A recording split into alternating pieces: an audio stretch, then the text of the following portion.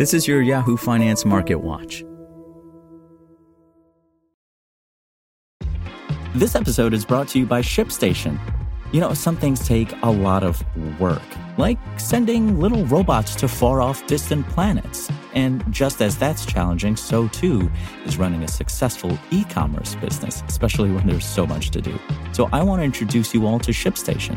Now, I love using ShipStation because of its easy-to-use dashboard, which makes managing orders and printing labels a breeze and super smooth. Oh, and the customer service is just out of this world.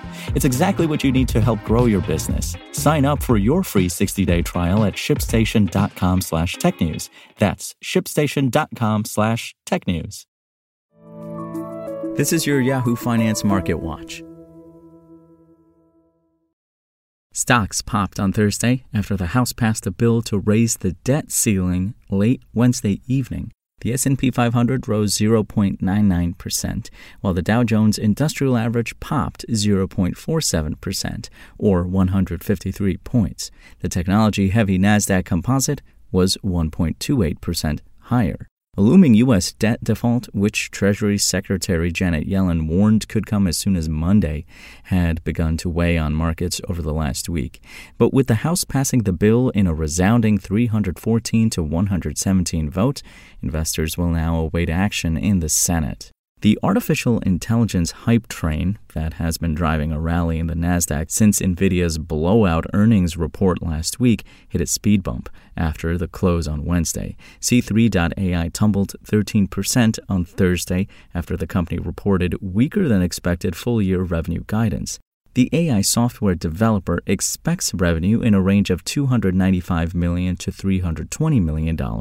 Wall Street had hoped for $321 million per S&P Global Market Intelligence. Shares of Salesforce and CrowdStrike also stumbled.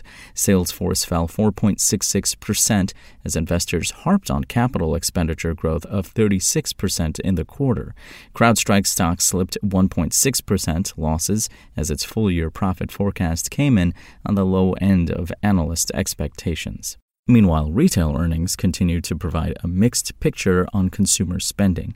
After the bell on Wednesday, Nordstrom topped analyst expectations, propelling shares up 4.77% during Thursday's trading session. But on Thursday morning, Macy's cast a different tone. The retailer stock rose 1.2%, despite lowering its full-year sales and earnings per share guidance.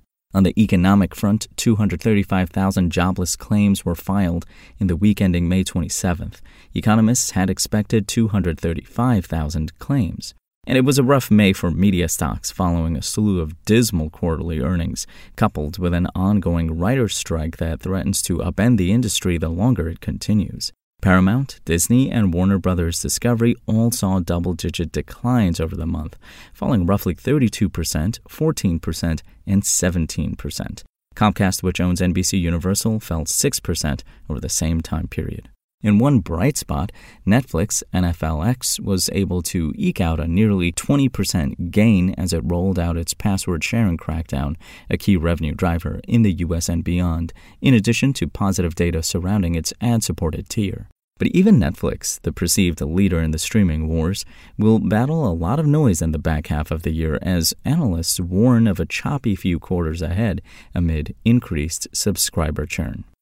I'm Imran Sheikh, and for the latest market updates, head to yahoofinance.com. For the latest market news and updates, visit yahoofinance.com and follow us on social media at Yahoo Finance.